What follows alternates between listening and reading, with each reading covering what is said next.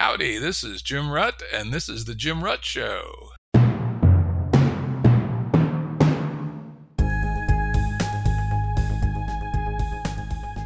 As always, references to online resources mentioned in the episode will be available on the episode page at jimruttshow.com. If you like our show, please give us a 5-star rating on your podcasting app. I know it's somewhat annoying, and you're probably getting tired of me asking you to do this, but it's a fact of the podcasting ecosystem that getting good ratings increases our visibility on the apps, which helps us build audience, which lets us continue to get the great guests that we have on the show. So when you're done today, please give us a 5-star rating on your podcasting app. Thanks. Today's guests are Jim Fadiman and Jordan Gruber. Jim is a PhD and is former president of the Institute of Noetic Sciences and is a professor of psychology. He's written textbooks, trade books, and novels. And he's one of the foremost researchers in microdosing studies. That sounds damn interesting. The author of The Psychedelic Explorer's Guide and is a co-founder of Sophia University, rooted in transforming the transpersonal. He's been researching healthy multiplicity for more than 20 years. Jordan Gruber is co-author, has had a part in writing books and essays on forensic law, financial services, and self-development. He founded the Enlightenment.com website and has co-authored an authoritative book on rebound exercise called The Bounce. That also sounds interesting. But today we're going to be talking about their recent book they wrote together called Your Symphony of Selves, Discover and Understand More of Who We Are. It was a very interesting book. It had me scratching my head there for a while until I finally got it. I suspect this was some of Gruber's intent, right? The fact that you guys don't exactly come out and say what these multiple selves are really anywhere in the book. It's kind of this spiral method of getting at it. But to get down to it, you basically are saying that all human beings, this is a quote from the book, all human beings, including those who are healthiest and most successful, are composed of more than one self. So even though you didn't quite do it in the book, probably intentionally, what do you mean when you say we have more than one self? Well, it's wonderful to know that you read it sufficiently closely to notice that we tend to prefer to report observations of what it looks like and feels like and is like, rather than definitions. I think it's the notion of the difference between the menu and the meal. People really prefer the meal, but people, at least academics in my world, love to write menus. I must admit, it's a classic left-brainer. That style was probably not optimal for me, but I nonetheless enjoyed it. You know, you kind of kept piling up details, and eventually, you know, the elephant emerged from the fog bank, sort of, and I could at least tell it was an elephant, not a rhinoceros. Yeah, and we may quote you with that metaphor. Fine by me. And going on in the book, right early on the first page or two, we really are different people, or have different minds, parts, or personalities in different moments and in different contexts. And this gets to a theme you'll hear me come back at you again. This is probably my left brain, overly analytical kind of thing, which is the difference between different people, which you do talk about a fair amount, the history of actually different people in the same brain, versus parts or personalities or moods, etc.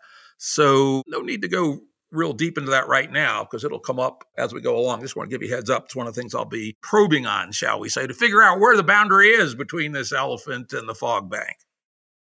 So I have a question, Jim. At a certain point in the book, I think maybe in chapter 7, we do try to relate selves to the idea of self states, and the definition we're now using is a tiny bit different, is that selves, also called self states, are recurring patterns of mind-body chemistry, perception, beliefs, intentions, and behaviors in human beings. We're all comprised of a set or constellation of these selves that we cycle through. So to the degree that you can observe someone's selves, either their behavior or on the inside, your feelings and thoughts, you know, the claim is that we generally kind of end up in one of several major selves through our ordinary day-to-day lives, and that you really can see them from the outside, that this really is observable. Yes, let's jump into it here then. I was going to wait later, but how do you distinguish what you call selves from, say, moods, right? Okay, I'm a little slow ass this morning. Yesterday, I was kind of fired up and kind of ready to rock and roll.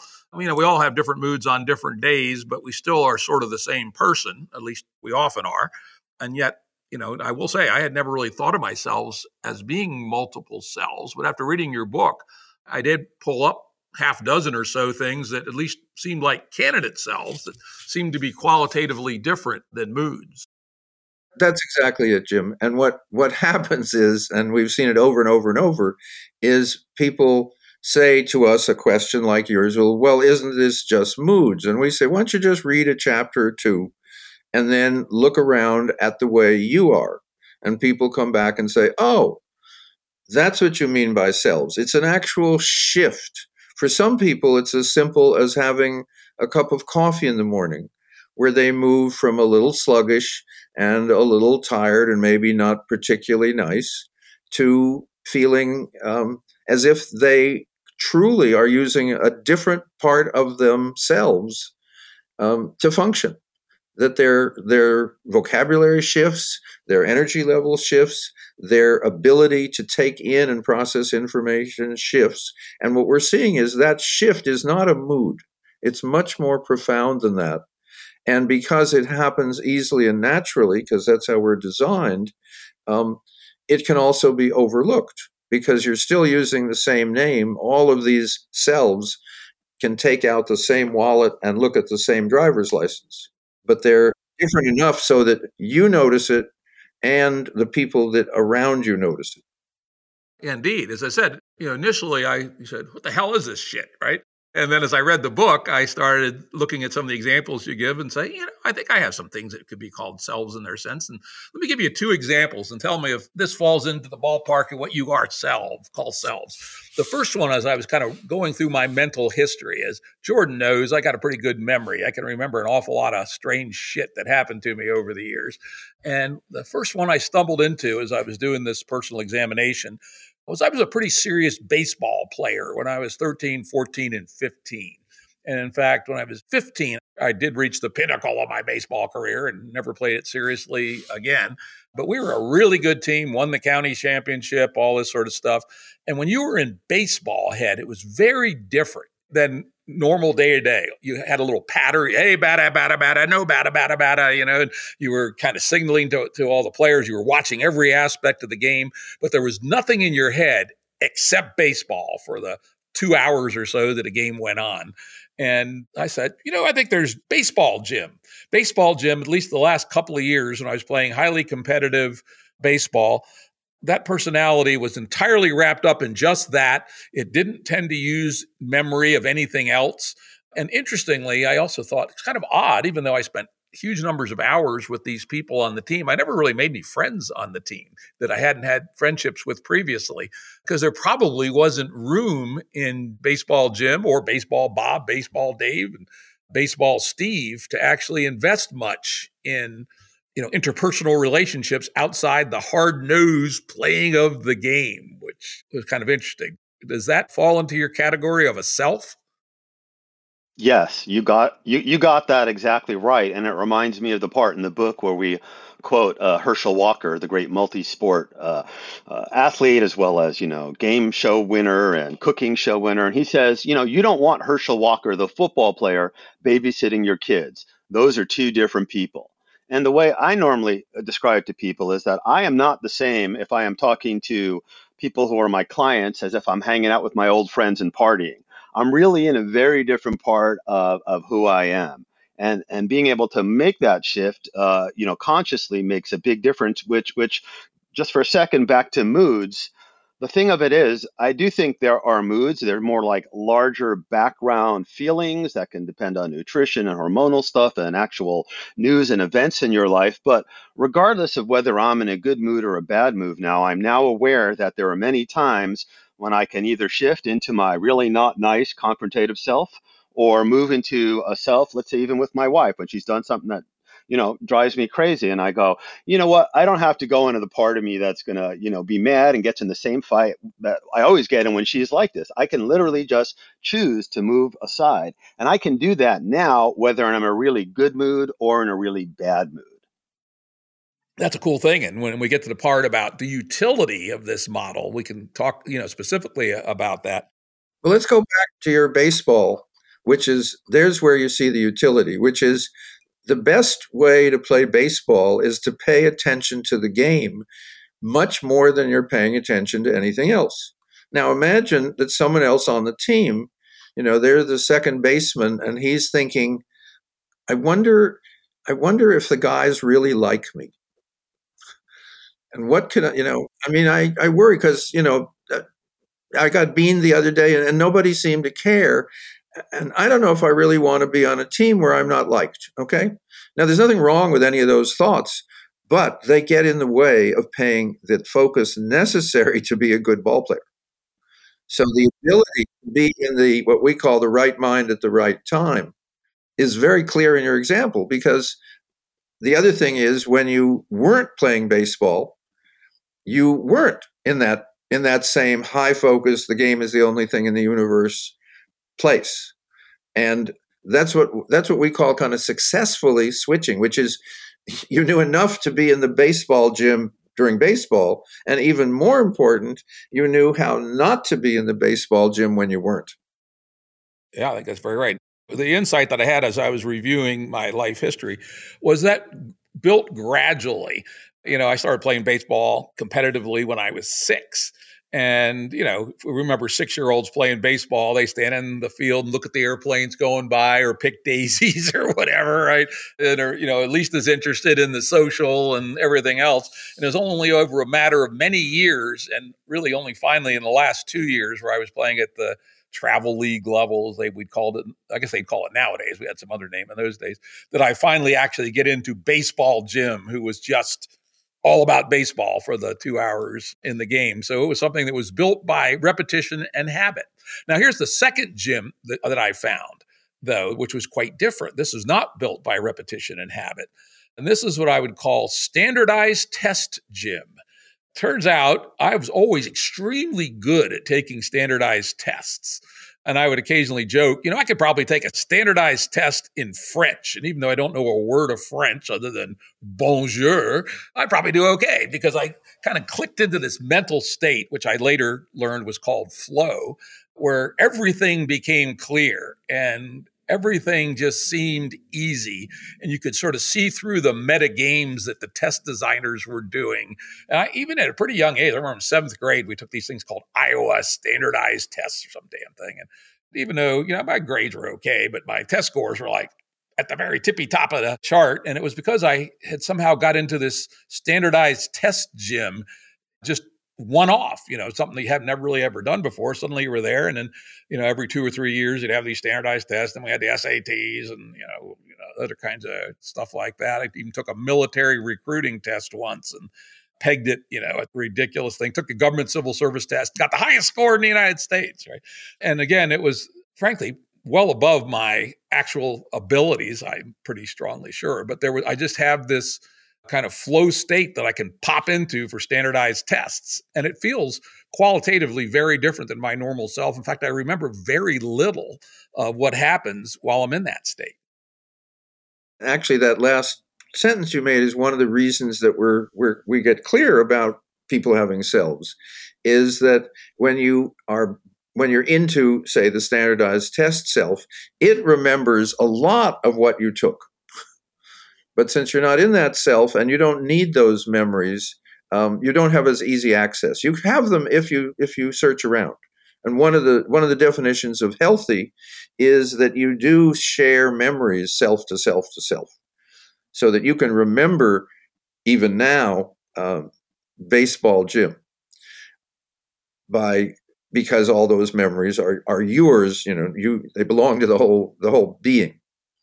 But it's wonderful to notice that both of your examples demanded a kind of incredibly tight focus and the use of your mind in particular ways. Now, the two examples are different, but And I could undoubtedly think of some very high tension points in your business career when you're about to buy or sell or merge with a company and there's a negotiation. For example, that's a time when the part of you that has a sore toe and that you've got a pet at home and the pet isn't feeling well, that doesn't come into what you're doing. And that ability for tight focus is one of the attributes of what we're finding in very successful people, that they intuitively have figured out when to be in the right self, and it shows. Now, interesting you mentioned that, because most of my business career, I was just in my normal self, right? I would say not much different than I was when I'm working at the farm or talking to my wife. I took my business career seriously, but not super seriously, to tell you the truth, right? Most of the time. And now, of course, there were those intense points, as you say, negotiating, the sale of a company or whatever. But I got less worked up about it than most people did, because I really didn't define myself in terms of my business career all that much. But I did have two other selves, which I discovered when I was doing this exercise while reading the book, which I did use to my advantage in business. One is not a nice self. We've talked, the baseball self and standardized testing selves, there's no shame in having either of those. In fact, probably a little pride in having them. But angry Jim is not pretty. I'm generally a real easygoing guy, best of friend, but then I would also add worst of enemy.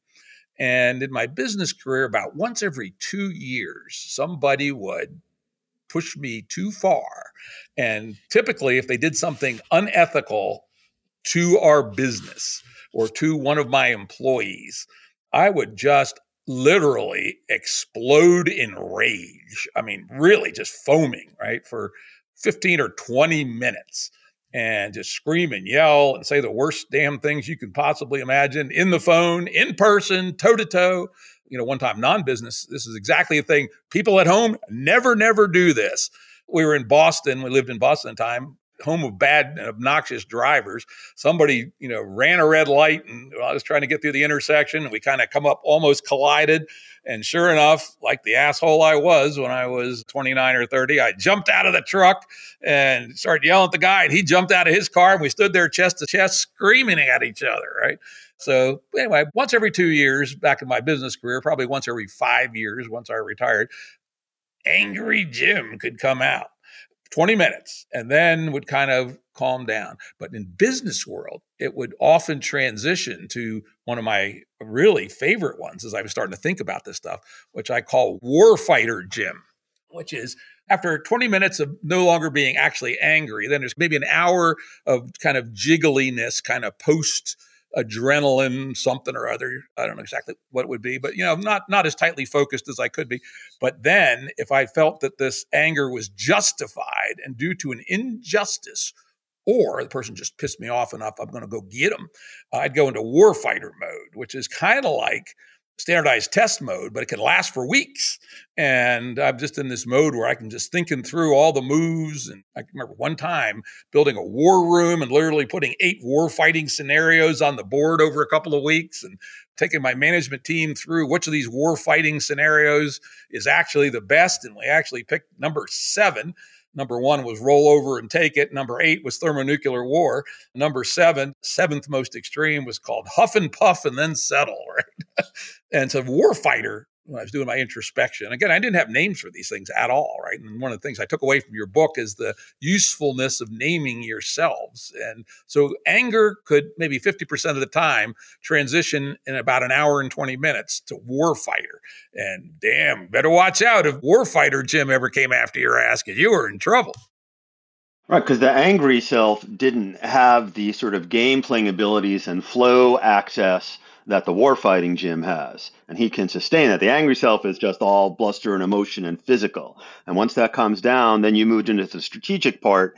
And what I would say from what I know about you is that test taking self and your sort of game playing self and your strategic self, that's a real part of you. I've kind of seen that come into play. You saw it in Network Wars when you built it. I mean, that's a part of you that you know how to access. And the great thing is that you are aware that you have the angry self in your pocket if you need it, which is why it rarely has to come up.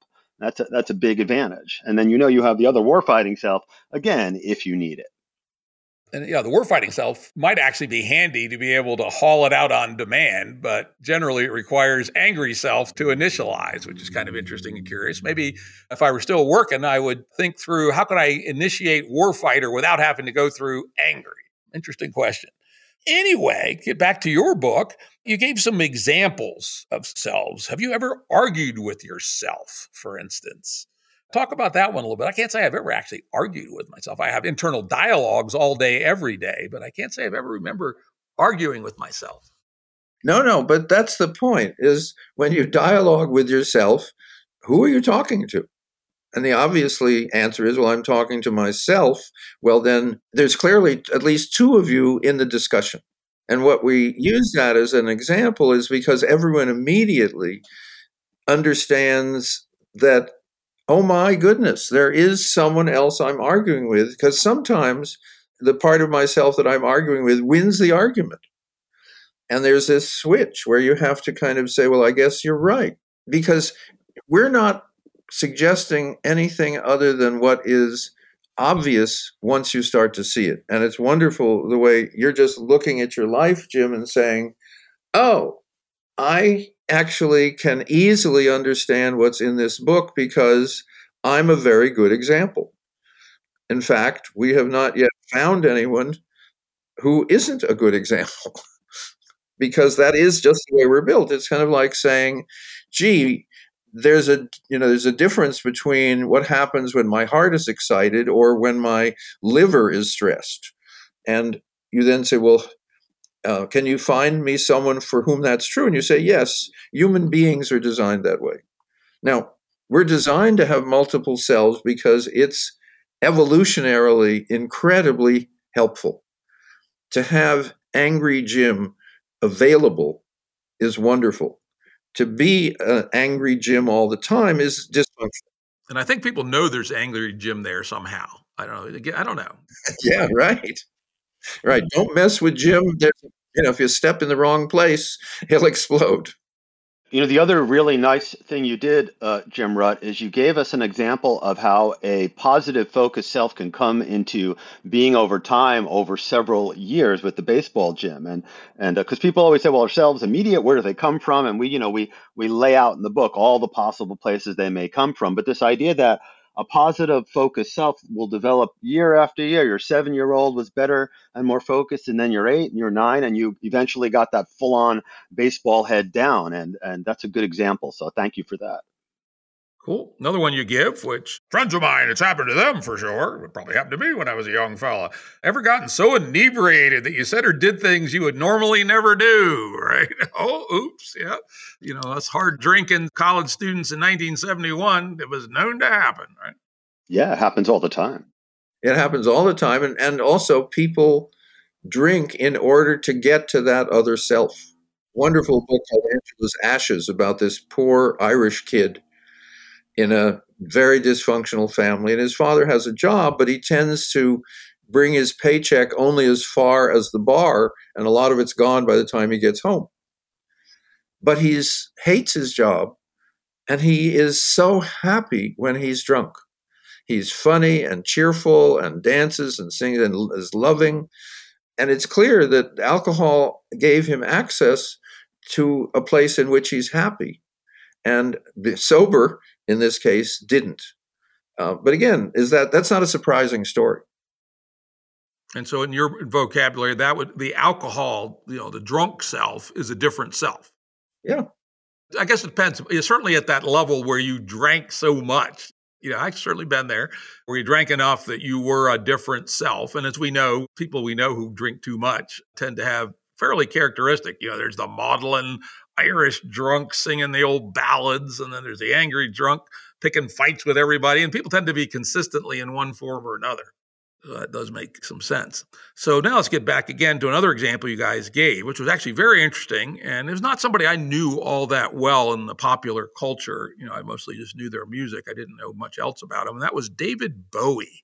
Why don't you tell the story? Because, when I read the story you laid out, I go, this is a pretty interesting exemplar. Maybe tell us, what about David Bowie as an exemplar of multiple selves, and maybe give us some of the history of it. Well, I'll take this. Early on, Bowie started shifting on-stage personas or identities, and people would notice that he'd go from, the thin young Duke to Ziggy. He'd be Ziggy, the alien, and then he would transform into something else with markedly different costumes, hair designs, and performance styles. And several people have written about it, and we pick it up in the book that Bowie was literally consciously changing into different personas so that he could better embody each one. And he actually knew he was doing this. Interesting. His music certainly changed a lot over time. And again, I never saw him on stage or anything like that, so I wouldn't have no real sense of those personas. But the way you all described it in the book is that somebody put a GIF together of him morphing from one of these things to another. And it was really quite dramatic. Have you seen the actual GIF? It's really a wonderful GIF to look at. You can find it pretty easily online. So let me just read this paragraph. Bowie himself said, "Even though I was very shy, I found I could get on stage if I had a new identity." And then psychologist Oliver James wrote, "What seems to have been the trigger for his shift from distressed and tortured to emotional healthy was his adoption of personas in his musical career." So, music critics and historians were well onto the fact that Bowie did this kind of shifting. The interesting thing was in some of his later albums, he would occasionally throw back and write a song just like one of his 1971 songs that I really knew. And I thought, oh, he could have kept writing music like the stuff that made him famous early on, but he wasn't interested. He wanted to keep artistically shifting and becoming new and different David Bowies. Very interesting. Yeah, the other Jim rut that I found in my introspection, which I don't think is yet quite fully formed, is kind of analogous to I call podcast Jim now, right? I've now done 175 podcasts, and the Jim you get on the podcast is pretty much the real Jim, but probably amped up a little bit here and there. And it's now, I've done it enough times that it's got a certain consistency to it. I would say it's not quite as strongly differentiated as baseball Jim or angry Jim or standardized test Jim. Now, remember, and because this is why we're so fussy around language, is all of the Jims are the real Jim. That's kind of the point. And there are theories that say, you're inhabited by demons, or what's your better self. And there's a lot of ways of kind of denying that it's all you. But the you in this case is a rather tightly knit family. So that what you found is that podcast Jim demanded certain skills, a different kind of attention, a kind of caring deeply about what the other person is saying, which when you're running a business, that isn't necessarily the case. So the examples you're giving are people who move into a self that works better in the new situation.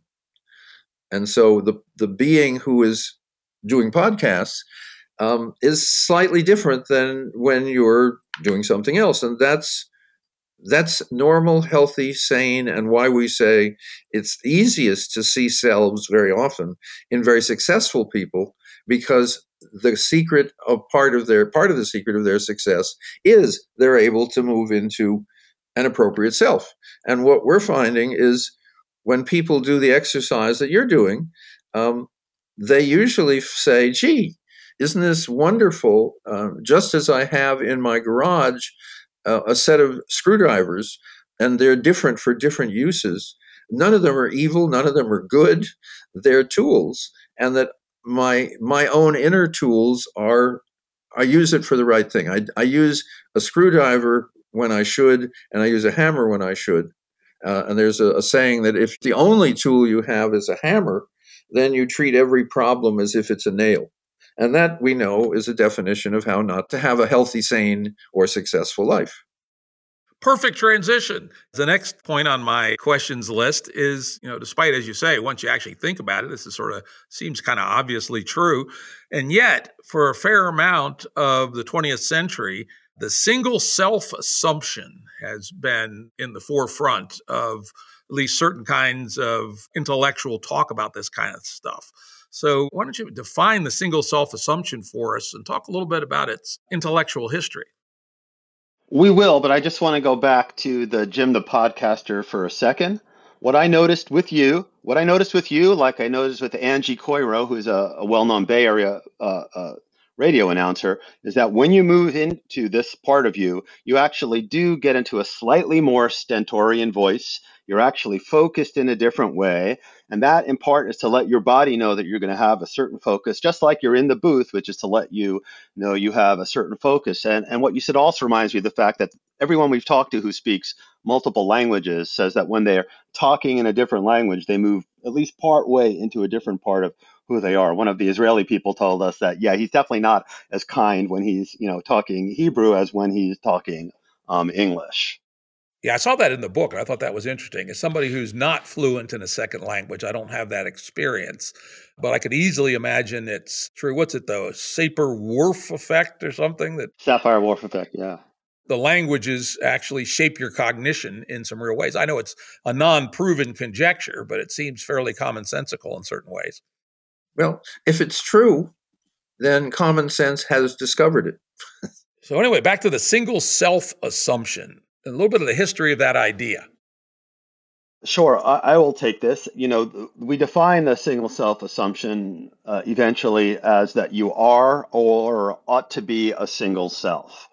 And what the book does is it starts in indigenous prehistory and the Egyptians and different peoples who had very complicated systems of souls usually, and how they were in the body and how they all had to be present. And there were a couple of cases throughout Europe in the 1600s and such, but then we zip forward to the 1880s, and science and medicine are becoming real things. And it starts with Jean-Martin Charcot and the Salpêtrière Hospital in Paris on the one side of the continent. And then you also had William James and the people who were his close friends and students, who were people like Boris Sidis and I'm forgetting his name. It'll come back in a second. But they were having conversations and discussions, especially with Charcot's chief disciple, who was Pierre Genet, who coined the terms dissociation and subconscious.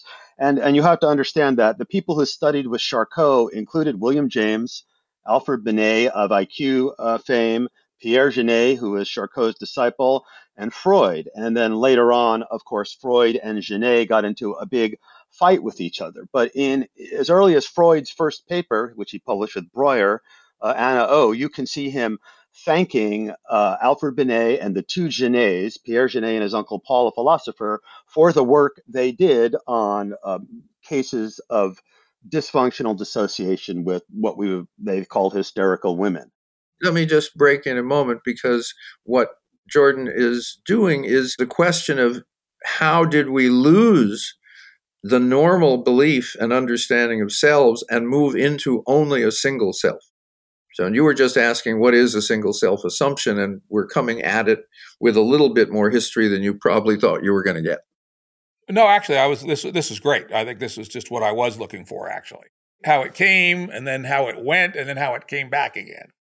Well, yeah, so good. And thank you, Jim Fadiman. Let me go on with a little bit of the story. So, Freud's first paper, he's down with this. A lot of people are down with this. It builds to the point where in 1906, Harvard University brings Pierre Genet over and gives a set of 15, I think it is, medical lectures with a heavy focus on different types of personality. And you have both Boris Sidis and I'm just blanking on his name, the other guy, writing books about this and publishing on multiple personality. And but in 1897, Sigmund Freud famously rejected the seduction hypothesis. The seduction hypothesis said that there were people in high class levels of Vienna society who were having sex with people they shouldn't, and who were doing all sorts of other things they shouldn't.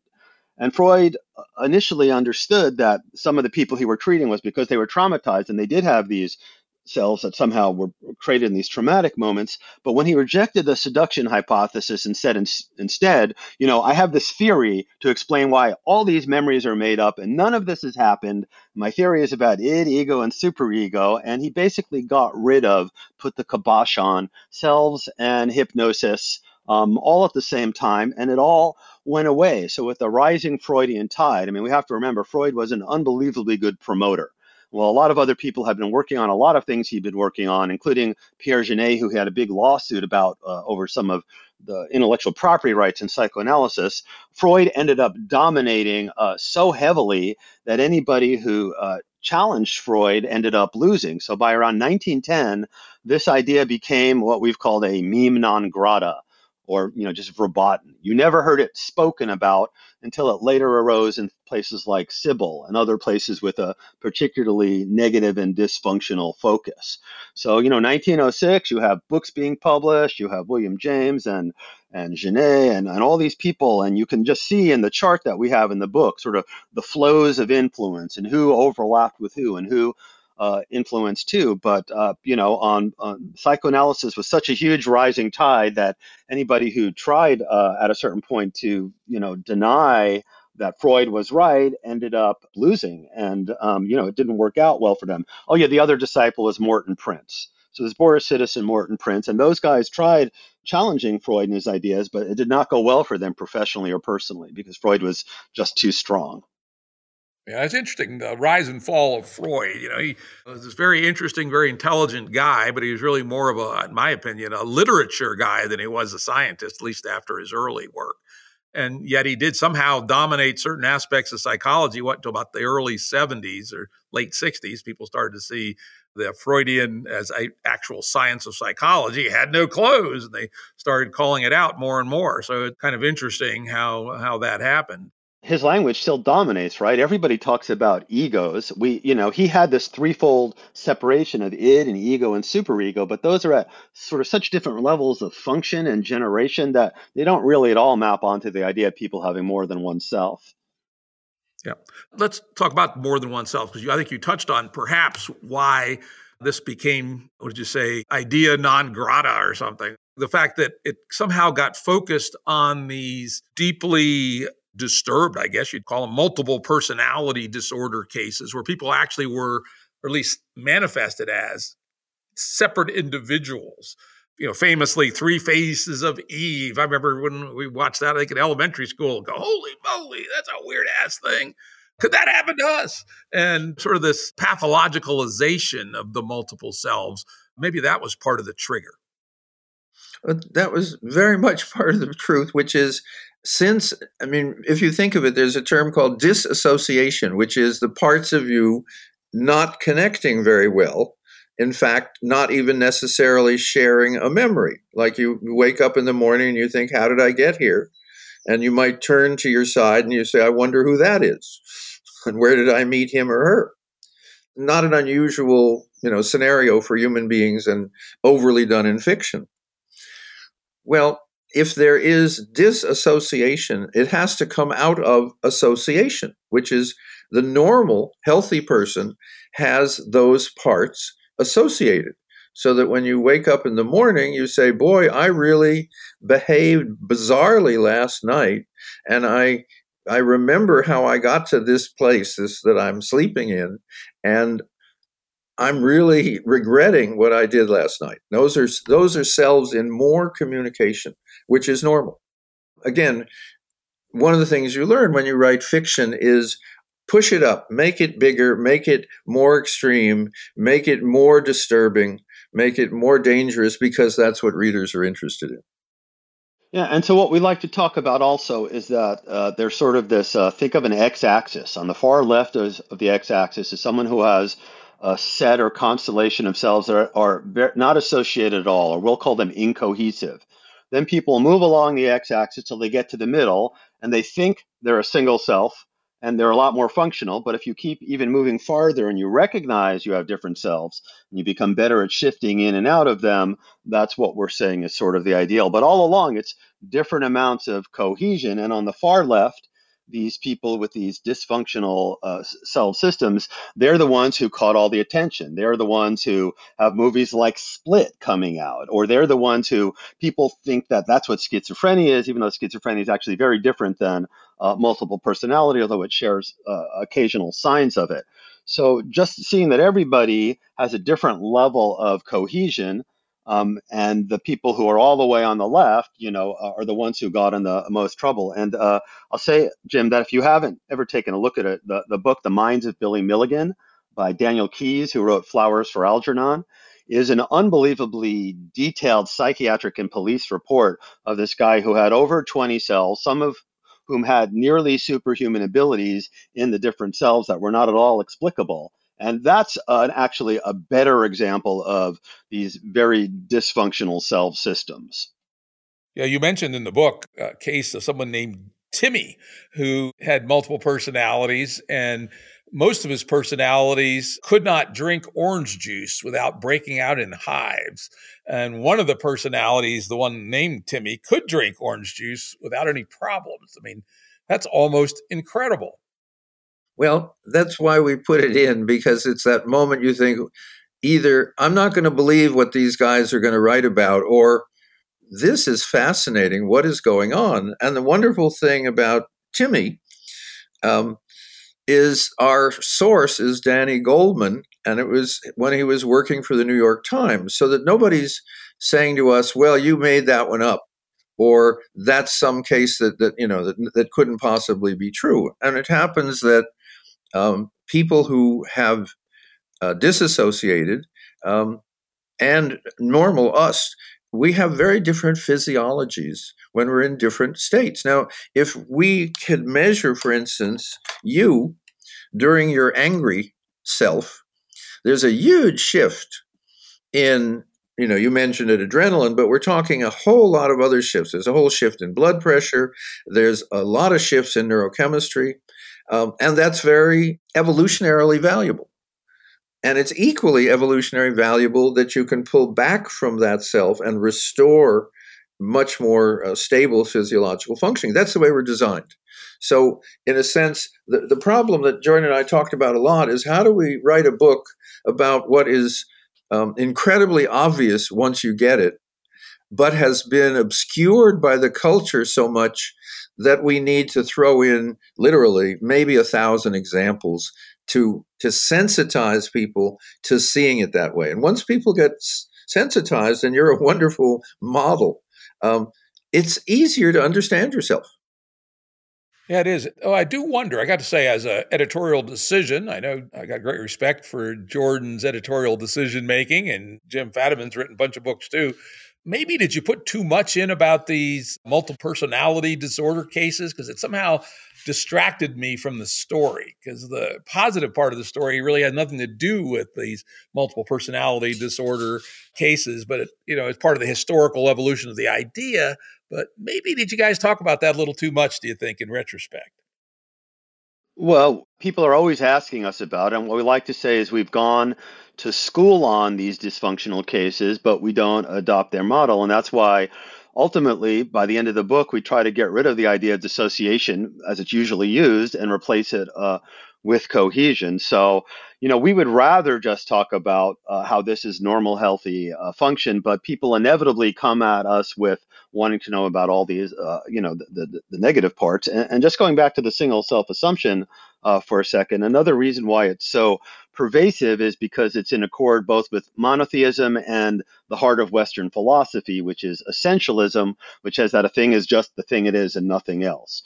So you have a lot of different forces wanting to say it's just this way, but ultimately we think that it might just be a little frightening and scary for people to recognize that things aren't as simple as they want to be, and yet when you place multiple selves at the center of psychology, so much is explained. I mean, we give the example of the paradigm shift and the epicycles, and when you look at the data, when you just observe the people in your life, you realize that everyone does move in and out of different parts and cells on a pretty regular basis.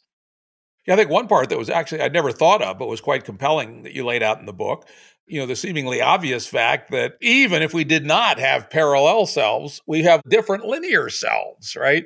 We are not the same as we were when we were 9 years old by any means. In fact, I don't really have access back to what was my baseline self at age 9. I got, some hints, but I'm sure it's quite different than my main self today. That's the fascinating thing about human beings is we often have a part of us that is kind of still a childhood self. And that now and then we either have a need for or are triggered into that childhood self. I'm thinking what comes to mind is I was living in Santa Fe for a while, and I was with a Native American family, and the grandfather was about 85, and he had a grandson who was about 4. And they were playing with a little set of trains. And then the little boy went away. And the grandfather, who was a very distinguished member of this tribal unit, continued to play with the trains with enormous pleasure. And I thought at the time, not knowing any of this, I just thought it felt incredibly healthy somehow that he was able to get back into the same childish or childful wonder of this little set of trains. So you bet we have longitudinal and and horizontal ways of dividing ourselves as we need. There was a great little case study y'all quoted about someone did an experiment in New Hampshire. They said 8 men in their 70s go into a monastery, converted monastery, and someone had set up an environment with artifacts and music, et cetera, from their youth, and all kinds of interesting things happened. Tell us about that a little bit.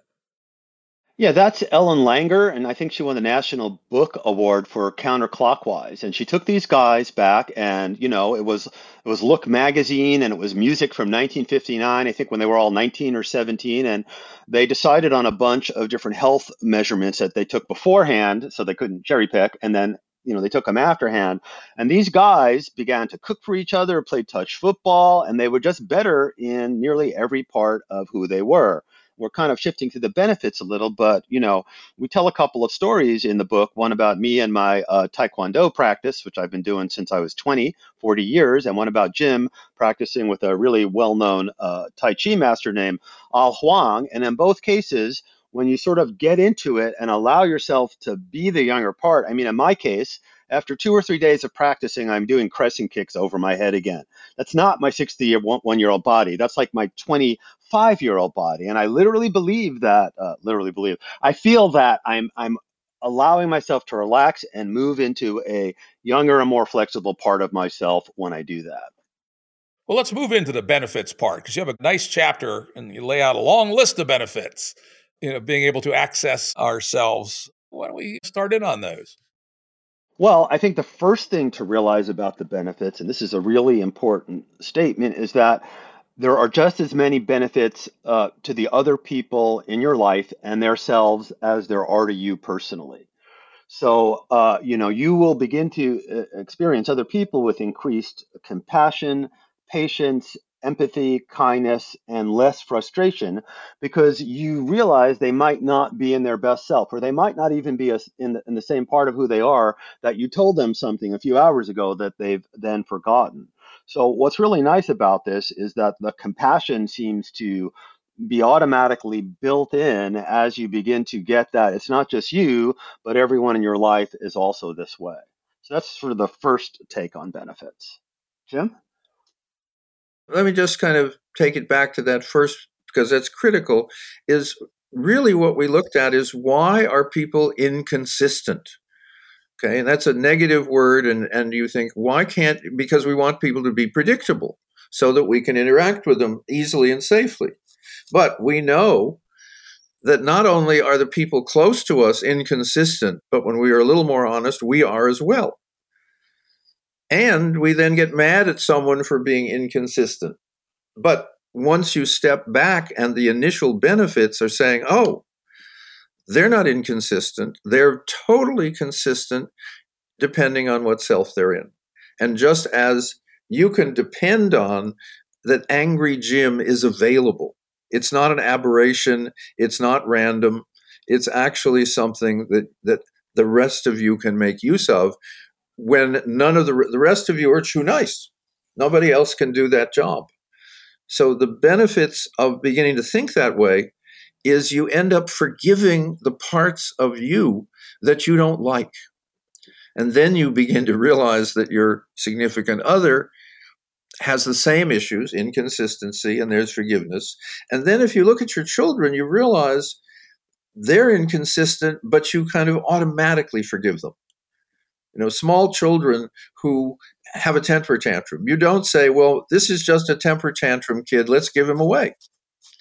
You say, well, that's part of him that doesn't work very well. It comes in at the wrong time, but part of parenting is getting my kid to be into baseball when it's baseball. Yeah, though I would also say you don't want your kid to develop the temper tantrum personality. I can say that was one thing we did with our daughter. Was, like all kids, when she was 2, terrible 2s, 2, 3, they throw the occasional temper tantrum. But we thought it was part of parenting to just sort of make it clear that, okay, it's understandable in a 2 or 3-year-old, but this is not really acceptable behavior as you start to grow a little older. So in some sense, there's some gardening going on there to try to discourage the strengthening of certain not so good personality types. Let's stick with benefits to others for a while. And this is what Jim has called the Uncle Abner scenario. So you go to Thanksgiving and there's Uncle Abner. And first, everybody knows to not talk politics, because if you do, Uncle Abner will get crazy and weird and there'll be a big fight. But even if that happens, then later on you go, well, that was just that part of him and you can forgive him. Yeah, that part of him may be an a-hole, but that's not all of who he is. And we come to this distinction of somebody might have a bad dog, but they're not a bad dog.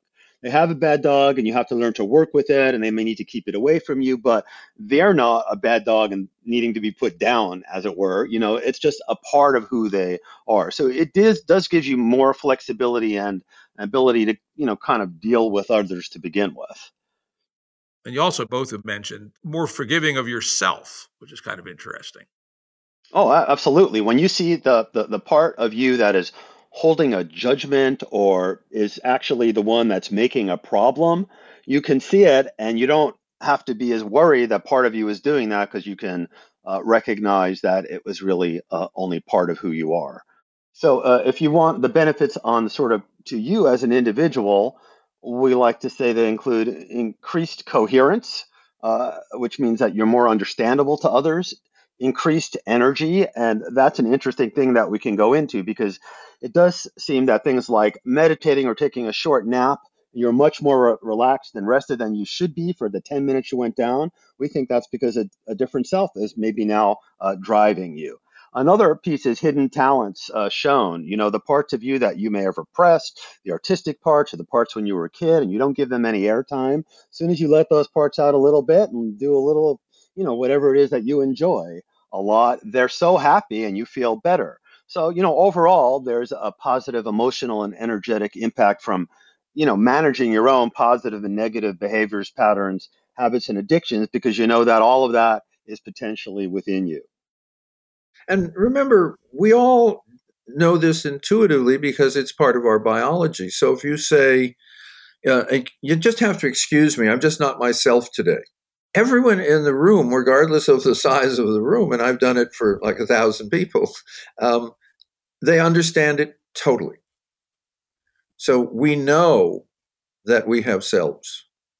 We just happen to have a kind of intellectual, cultural framework that has put it aside for a while, and so we're really bringing it back. So we're not inventing anything. We're merely saying, if you look at this in a different way, you can see more clearly what its structure is. Interesting. I'm going to toss back a counter example, maybe you guys can pick through it and tell me what you think. When I was a young single dude and playing the dating game and all this sort of stuff, some feedback I got from women, et cetera, was that I was a little different than a lot of the guys they dealt with. I wasn't particularly good looking. I wasn't super athletic. I didn't have any money, but I did pretty well. And what I figured out, or what I induced from the conversations, was that a lot of guys, when they were out in the dating game, had a dating game personality. Call it the seduction self or the playa, right? And I didn't show up that way. I just showed up as my normal self. And at least I think I did. And, trying to think back at it, I think I more or less did most of the time. And that what might be an argument for what, the existentialists used to talk about a lot, called it authenticity. And so is this idea of self, of multiple selves, in any way in a dynamic tension with respect to the idea of authenticity? No, it's I'm just thinking. I'm not quite thinking aloud, as you notice. I'm just thinking, but the notion of authenticity is more sensible and realistic as soon as you're talking about selves. Because if someone says, Say that again. basically that, well, let's go back to the angry Jim. Was that an authentic person? That was absolutely authentic? That was real. That was who you felt like. That's where it came from, a real upset at someone's bad behavior. It meets all the tests for authenticity. What we're not talking about, and dating is a very good example, is acting as if you're someone else, because the actor is still acting. Okay. And there was a term that I think has gone out of fashion with dating, which was called, when you were dating, you put out a false self and you called it a snow job. Oh, yeah. That you were snowing or kind of overwhelming your intended sexual partner with what a wonderful person you had just made up. And when I was a counselor at Stanford dealing with undergraduates, there was a moment when I was working with someone, I said, I understand that you're doing this and that you're moderately successful with this snow job. But what happens if this girl actually prefers the invented person and not you? You're stuck being false, being inauthentic in this relationship as long as it lasts. Though I would say, I'm thinking about a particular friend of mine from that epoch who was a very successful, cynical, exploitive ladies' man, most successful I've ever met, probably. It could be like baseball, Jim. You do that long enough and it becomes you. That's quite possible. So, Jim, you've used terms like the real Jim and the baseline Jim, and that brings me back to the fact that going back to complexity science and basins of attraction, I would agree that especially in your case, there's sort of a bigger, more robust basin of attraction that you normally fall back into, but that you might also collapse down into any of these other selves given the moment. And from the very beginning, I saw your ideas about that, and it was the political essay that you had written and all that kind of stuff. I thought it was a really good model for how sort of someone's normal self presents. You never know really which one's going to show up, but based on the circumstances, they'll probabilistically, collapse down into one of them. And you might have a more robust because it's actually more integrated and you're actually more aware of yourselves than most people from the beginning. And so it seems that there is this predominant baseline self that's the real Jim. But as Jim Fadiman just said, it's not, because that angry self was also authentic. And we also have sort of a terminological issue where people are constantly, and I'm in Clubhouse a lot now, they're constantly talking about authentic selves, true selves, higher selves, all these different selves. And we're saying, well, maybe, but none of that changes whether or not you are sort of integrated in a healthful way and cohesive with your ordinary day-to-day selves. It's a story, and I'm thinking that you would probably be delighted to know that you have access to baseball Jim. Okay, and here's the story. This is a self-development author who is also a tennis pro. Okay, and he is working with someone as a demonstration. This is in the Oakland Coliseum. There's about 4,000 people there, and they're watching Tim Galway talk about tennis and spiritual something or other. And he says, would someone in the audience like to come down and who's having trouble with their tennis? Okay. So this woman comes out of the stands and comes down, and he starts to rally with her. And as they're rallying, he's talking to her and asking what's her problem with tennis. And she says, I'm not as fast as I used to be. My backhand is weak. And so forth. And he keeps rallying and he keeps talking to her. And then at one point he says, how did you used to play? And then you watch, and there all of us are watching her. She moves more quickly. Her backhand improves. And he continues just to keep talking and keep her, in a sense, distracted from what her body is doing. And her body, at some point he says, oh, so that's how well you used to play. And then there's this moment when she becomes aware of how she has full access to that earlier self. And it's a little bit like the Ellen Langer experiment with the older men. So there are things we can begin to look at easily once we have broken away from the notion that you're a single consistent self. There are a lot of other opportunities that come up. That's very interesting. I'm just thinking of another one I did not think of while I was reading the book, but until just a couple of years ago, I used to get together with a bunch of my old buddies from when the time I was a kid for deer hunting season every year. And we reverted to a very substantial degree to our 10 or 11-year-old selves. I was Jimmy, that was Johnny, that was Bobby, right? Literally. And my wife and daughter would just be pulling their hair out saying, Jesus, y'all are a bunch of 10-year-olds. And we go, hell yeah, we are. We have fun for 2 or 3 weekends a year. And that was kind of neat. That's a great example. That's a wonderful, right. That's the example is you really did what that experiment was. You got together with old friends. You immediately kept to the kind of old patterns of communication of actually who you called yourselves. Very, very important. You may not know this, but Jordan and I are going to use that particular example from here on in. Fine by me. Another example, which we haven't touched on in this interview, but which we often go to, is what happens when someone goes to Alcoholics Anonymous versus when they see a psychotherapist. If you look at the research, Alcoholics Anonymous generally does much better than most psychotherapists. So what we like to say is that when somebody goes into an Alcoholics Anonymous meeting, one of the things everyone there who's part of the group says at the beginning is, my name is Jordan Gruber and I'm an alcoholic. When you do that, you bring the part of you that is an alcoholic and that has a problem into the room where it can be seen and supported and worked with.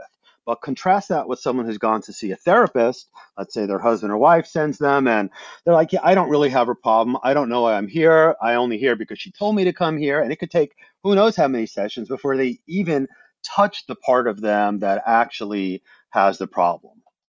Yeah, I read that. I thought that was quite interesting. And it's funny, I am chatting with the people at Alcoholics Anonymous. They actually are interested in having me come on their board of directors. And we've talked about some of these issues, and I'm considering it. It's a huge time investment.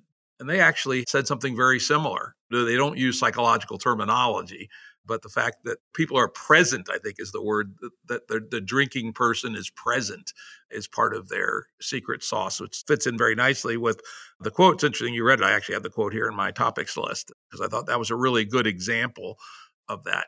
The drunk Jordan shows up at the AA meeting rather than the rationalizing Jordan who's trying to figure out how to, not actually disclose what's going on in their soul.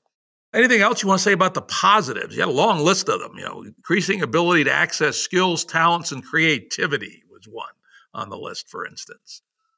I guess in a sense, when you start the positives, what you're looking at is if you, once you begin to see yourself as you actually are, then you are more likely to feel flexible in moving into what we call the right self at the right time.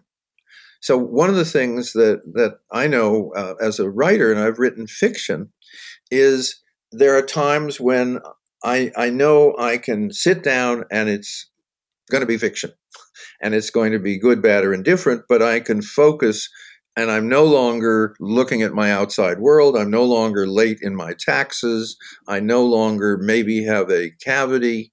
I'm in the 12th century with my heroine and she's in trouble and I'm concerned about her. And then a few hours later, I come away from that. And then the next day when I go back to those pages, I'm so happy to find out that I've already written a certain amount of it. So this is a benefit of understanding that a writer or a painter or a parent changes selves appropriately, right? I used to teach something for adults when I was teaching goal setting, that for people who were involved in work is how not to take it home. This was before we had computers that followed you home, which was in the garage. Literally, I had people buy a body bag. This was then when men worked and women didn't. Okay, it's a long time ago. And I said, hit the body bag for a couple of minutes. So when you come in, you're a father and a parent and a spouse. You're not this guy who is just had a very hard day at work and is mad at someone. It seemed absurd when I was teaching it until I would get people who'd taken the course say, it was absolutely absurd, but I thought I could try it. And it's amazing how it has shifted my marriage. You know, it's an interesting pop culture example that I think about it is that kids show Mr. Rogers. When Mr. Rogers comes on, he always takes off his shoes and puts on his soft shoes, and he puts his sweater on, and he goes through a whole series of like ceremonial changing who he was. Who knows? Maybe Mr. Rogers was a debt collector on the outside, towing people's cars away or something. But when he comes in to be with the children, he goes through this little ceremonial role and becomes Mr. Rogers. Right. And how many people do we know during COVID dressed to go to their Zoom?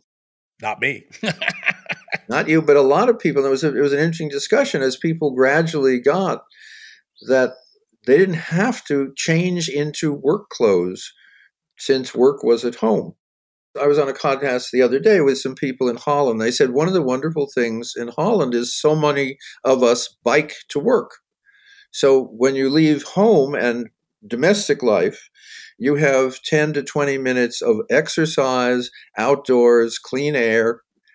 And so you arrive at work in a very different, and this was their term, a different state of mind. We keep giving you examples which are ordinary because that's the way it is. And once you begin to be sensitive to the ordinary reality of selves, what we found, and again, we're dealing with other people's reports, is I just feel better about who I am. And that's an amazing thing to get from reading a book. Now, small parenthesis, I've written a self-help book. And I've read a lot of self-help books. Self-help books have the same problem, all of them, which is you finish it and it says you got to do stuff. You got to make lists. You got to change your diet. You got to change your running pattern. You got to learn to apologize, whatever the book. What's fascinating, and we didn't anticipate this, is people read the book as you did, and they just start noticing. They aren't doing anything.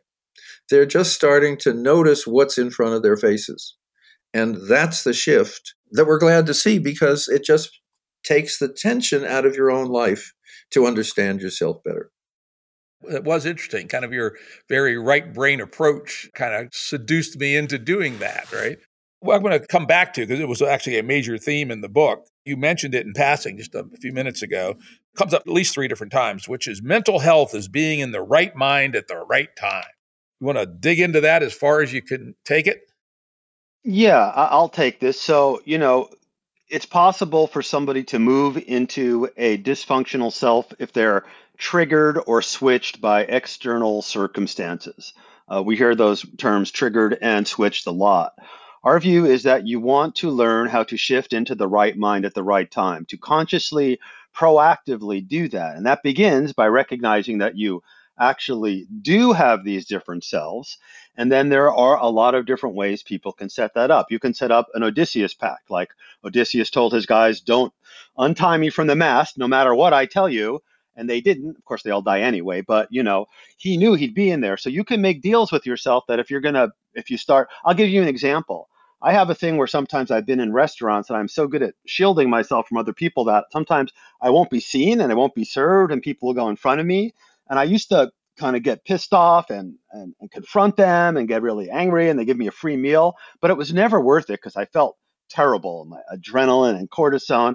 And now these days, if something like that happens, I will literally walk myself. It rarely happens anymore. But if it does happen, I will walk myself out of the restaurant because I don't want to finish moving into the part of me that has begun to be triggered by something that's really doesn't have anything to do with other people. It has to all do with me.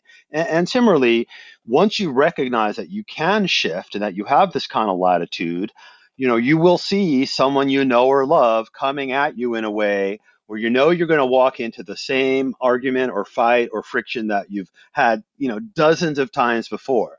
But if you get that you actually have the option to move into a different part of yourself, that doesn't have to happen. And as another micro example of that, we have some wisteria in a walk between 2 of the buildings on the property. And normally I have this thing called a corridor rule. I don't like any plants or anything blocking the main corridors. It just feels wrong. And normally I would whip out my pocket knife and just cut it off without thinking. But I had the thought, and I literally heard it in my head, what if you were the kind of guy who could relax and literally just smell this wisteria and enjoy it and appreciate it? And I did that, and I left it. And that was a much sweeter, gentler part of me. And it's because I know these different parts are real, I have a lot more facility into moving in and out of them. And just like Jim Fadiman said, I'm a writer too, and I can be very productive and effective.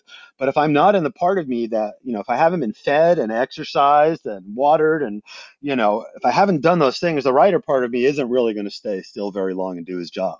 So I have to work with the different parts of me to kind of get them to be fully present. I'll give you an exercise that everyone I've met knows. And it's one of the things that you're given as a child is a method of changing into an easier, more appropriate self. It's called count to 10.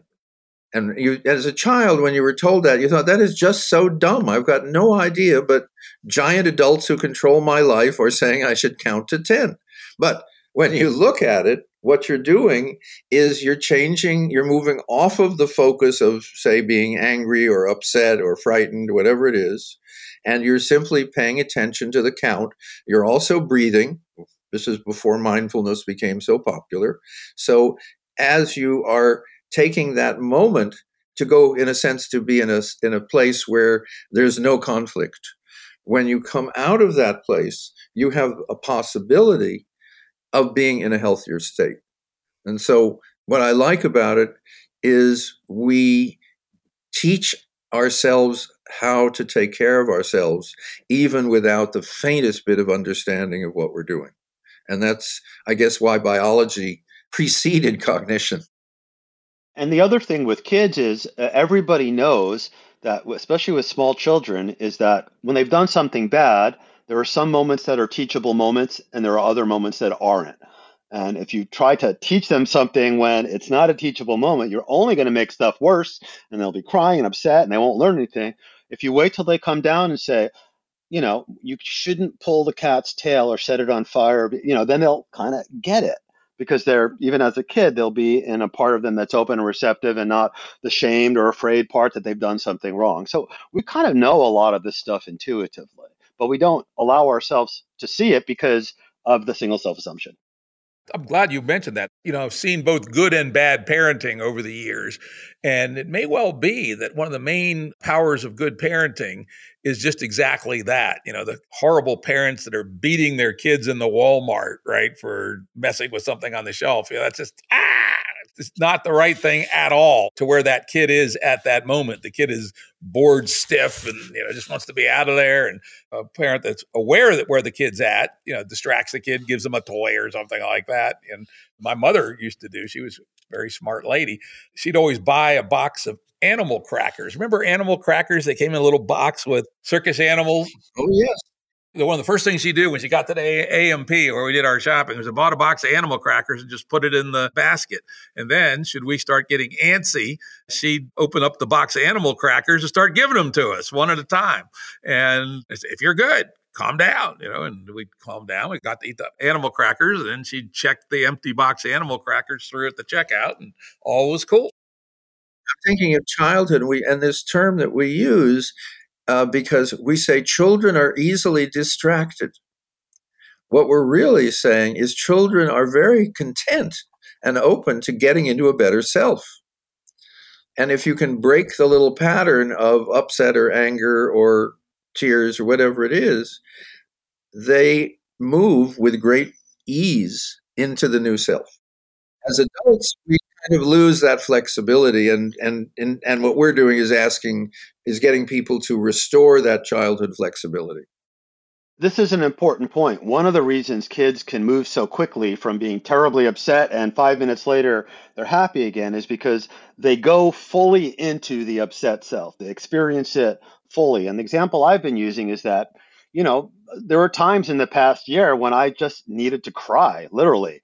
And there'd be first thing in the morning. And I had realized that if I let that happen and I really felt the tears without thinking too much about it or naming selves or any of that, and experience it fully, 5 or 10 minutes, it would be completely discharged and I would be at a much better equilibrium and really ready to move into the rest of my day. So kids innately do this. They, when they, whatever self they're in, they experience it fully, and then they can move on to the next more easily. Yeah. You guys give a long list of things that people might do to switch between selves if they feel like they need to or ought to. Everything from taking a nap to meditating to singing. That's an interesting one. Microdosing, on and on and on. So I suppose it's anything that breaks the current cycle. Is that a reasonable way to think about it? That there's a way to initiate a boundary phase transition, possibly, that at least gives another self an opportunity to step up. Exactly. No, exactly right. And boundary phase, it's exactly that shift. It's kind of the Venn diagram, and then you pull it a little bit apart and you're in the other one. And again, the reason we have a long list is because as human beings, there's nothing clever in our list. There's no inventions. But as human beings, we have evolved a lot of methods to make ourselves work more efficiently. Just as we know that by taking deep breaths, we're going to make a shift in our physiology and in our literally, strength capacity. We all have what we would call our tricks. How does that work? I mean, for instance, I'm aware that I have 2 little dogs. And if I show up after not being around for a little while, whatever mood I'm in, they ignore it. They just say, "Oh God, wonderful person who can do magical things like open doors and has other amazing feats, who I look up to, is home, and I'm just happy." And if I say to them, "Look, I'm dealing with the problems, do you know what happened in Syria today?" They look at me and they say, "No, but I do know that you're a wonderful person, and if you will pet me, you will feel better." We shift. And we know it feels better. And all we've done in a sense is say, notice it more. It's a lot easier. Did you see the Howard Stern example in the book, Jim? He learned transcendental meditation from his mother when he was a kid. He thought it was BS, and then he found it was really good. And today, as a radiocaster, he says that after 8 hours of doing live shows with really cantankerous people and technical stuff, he almost always has a headache. And then he does it 20 minutes, and his line is, "And I feel like a totally new person." So we would say that 20 minutes is that phase boundary shift mechanism, and he does that, and then the happy, partying, loving Howard Stern comes out and is with his family at night, or does whatever Howard Stern does at night. It may be. It almost doesn't matter what the trick is that allows you to open up that boundary for phase transition. And each person can, look at these various long list of techniques that you have. Sex, I like that one. There's a good one. Or the one I had to laugh at was limiting unhealthy food. I can tell you the story the other way. Back in my business days, when I was kind of a middle level business wizard, sometimes you'd have these impossible deliverables that had to be done. And I'd click into Deliverable Man. Was it another self? Maybe it was. And for me, it was the most unhealthy food possible that powered Deliverable Man. A gigantic bag of Doritos, a couple of Hostess cherry pies, and 2 16-ounce bottles of fully caffeinated Dr. Pepper was actually the perfect one to put me into Deliverable Man that could power me through 12 hours of producing the perfect PowerPoint. So it really doesn't matter what it is, right? Whether it's healthy or unhealthy, changing the homeostatic equilibrium may be what the secret actually is. Well, that's kind of like the Hawthorne effect in social sciences, right? They turned the lights down at the Westinghouse plant and productivity went up. They turned the lights up and productivity went up. All they had to do was kind of ping the system and productivity went up. Yeah, and then if you get back to our basin of attractions idea, jolt to the marble in the salad bowl increases the probability of the marble flying out of the bowl someplace, right? So Right. If this is a phase transition, literally, which it may well be. And what's wonderful about your, deadline man is that we all know, what you said is, here are the things that I need to change my physiology so I can have 12 hours of pretty good focus. And the fact that I'm going to pay for that, I understand that too. There's no unconscious, there's no deception.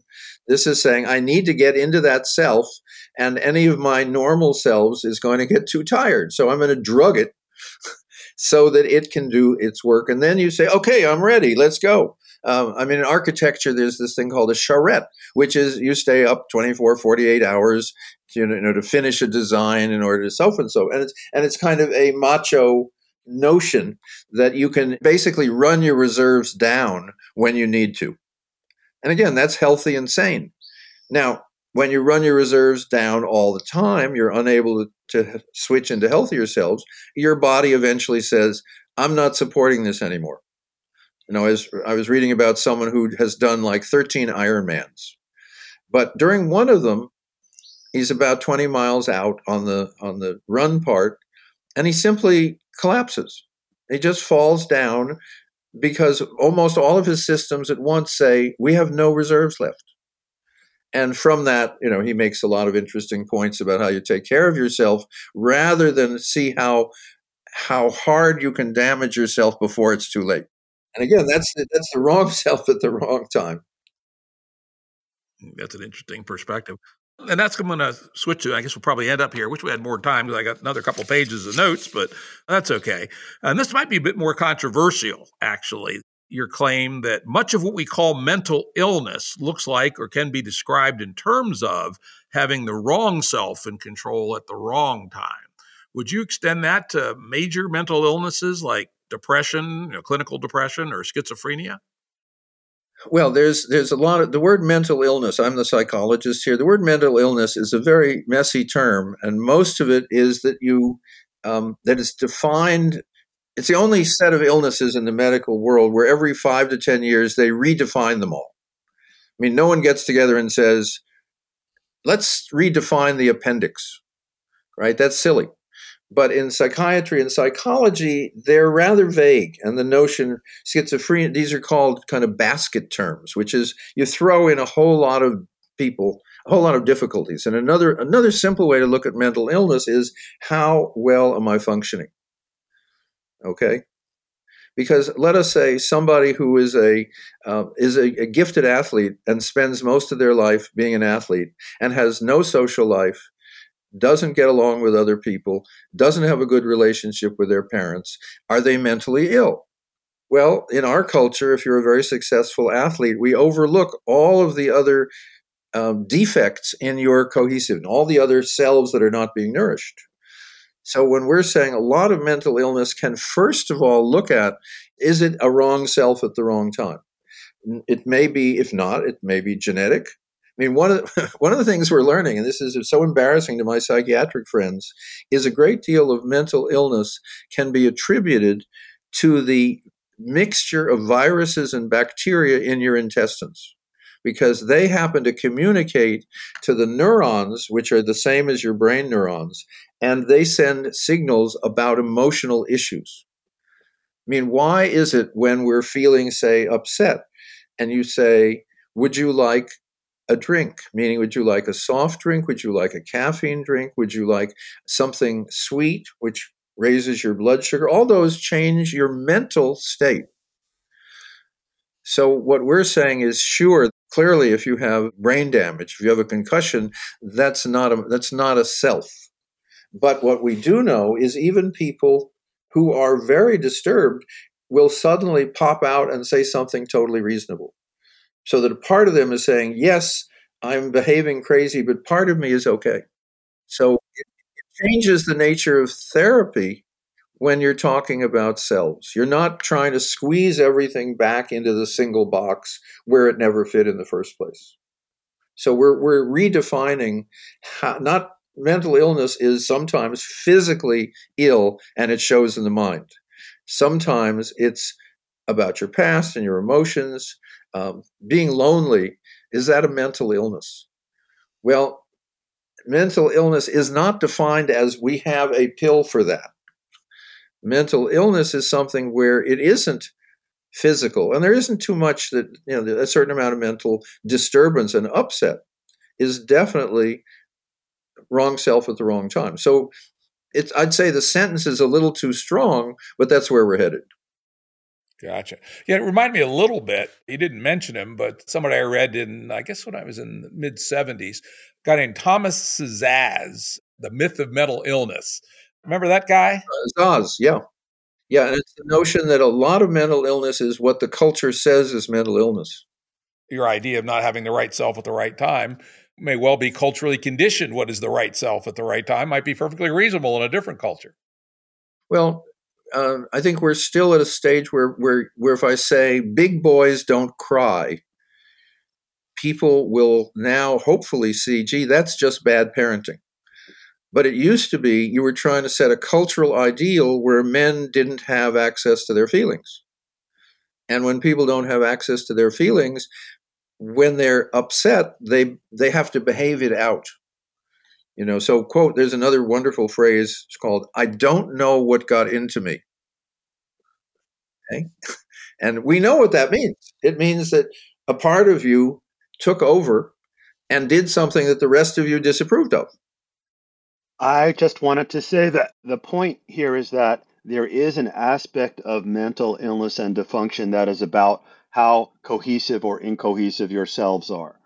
And then when you know you have different selves, one or more of them might be quote unquote mentally ill, or the one that is quote unquote bipolar. And then you can focus on the part of the person that actually needs the help and the treatment. And we do see this in psychedelic integration after a psychedelic trip, and someone is coming down and they're sort of approaching their normal set of selves. And it might be that one of those parts of who they are is very upset, and a good guide or therapist will then come, and it might be that they do have this inner child, a part of them that's still basically 8 years old and very upset.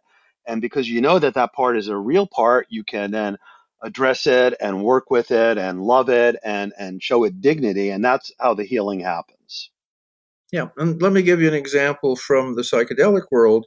This very early research where we would work with an alcoholic, quote, however they were defining themselves, that's why they were there. And afterwards, they would go out and almost without exception, within a week, they would take a lot of alcohol in. And then they would come to us and say, what have you done to me? And we say, what do you mean? He says, I didn't enjoy it. And then you begin to get that alcohol is something you use to make you feel better. Not better about yourself, but just to not feel bad. And in some cases, up to a certain level of alcohol, you feel better, and then that goes away. But if the self that needs to drink can be helped in some other way, and psychedelic therapy seems to do that, then the alcohol behavior goes away. And I listened to a film of someone who had been an alcoholic, had psychedelics. It's now 40 years later.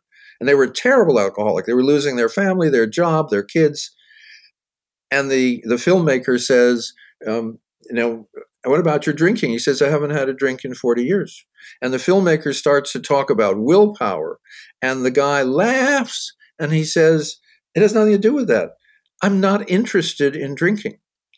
So we're saying he had now replaced the drinking self with one that said, that doesn't interest me. And that was the dominant self that was now, talking to us over the past 40 years.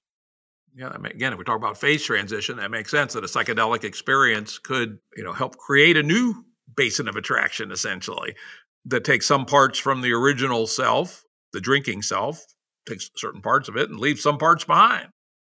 Michael Pollan calls it shaking the snow globe. And when all those little flakes settle down, they settle down into a new pattern. And what we're finding is that the integration of selves is where the healing really happens. Very interesting. Unfortunately, we're kind of running up on our time here, but I do want to get into one final question. You have this very interesting 2 different sections about the history of the idea and how it turns up in language itself and in plays and in religions and traditions and all this sort of thing, which I would, certainly encourage people to read in the book. And the book is a fun read in that way. But you didn't mention one of my old favorites, which was Julian Jaynes and his book, The Origin of Consciousness and the Breakdown of the Bicameral Mind. That somehow struck me as something that would have had some relevance to the story you were telling. See, I told you we should have put it in. No, just kidding. I mean, I know the book, and I remember when it came out, and there was a lot of fuss. And one of the parts of it that made it very hard was the notion that Greeks didn't see in color. And he has a lot of, quote, evidence, most of which actually didn't exist, that makes that point. And then when you actually study the history of languages, colors come in at certain points in the development of a language, but all languages. And the physiological system of the eyes has not changed since ancient Greece. So in my world, it's a nice, it's kind of a fun theoretical romp, but some of the implications were sufficiently nonsensical that it was hard for me to kind of stay with the parts that were valuable in the book. I came up with a possible experiment, which I'm not sure anybody ever did, that could either prove or disprove Jane's, which is to do a series of psychological experiments on, say, Amazonian uncontacted tribes as soon as you contacted them, and see if they manifested this bicameral mind or not. In Jane's, basically, you have your God is in your head and is talking to you all the time, because it's essentially one hemisphere talking to the other. And that ought to be easily detected, probably even with an EEG. And so I don't know if it was ever done to prove or disprove Jane's. If you go to what's called the area files, which is descriptions of various anthropologists of hundreds of different groups, you can simply, in a sense, ask that question, which is, are you in contact with your God, and does he speak with you? And some tribes will say, well, of course. How can you function any other way? And others say, what are you talking about? I have no idea what you're talking about. Yeah, of course, when we have rituals, we have this lovely feeling about nature and so forth. There are a lot of solutions to how the mind arranges itself for maximum benefit.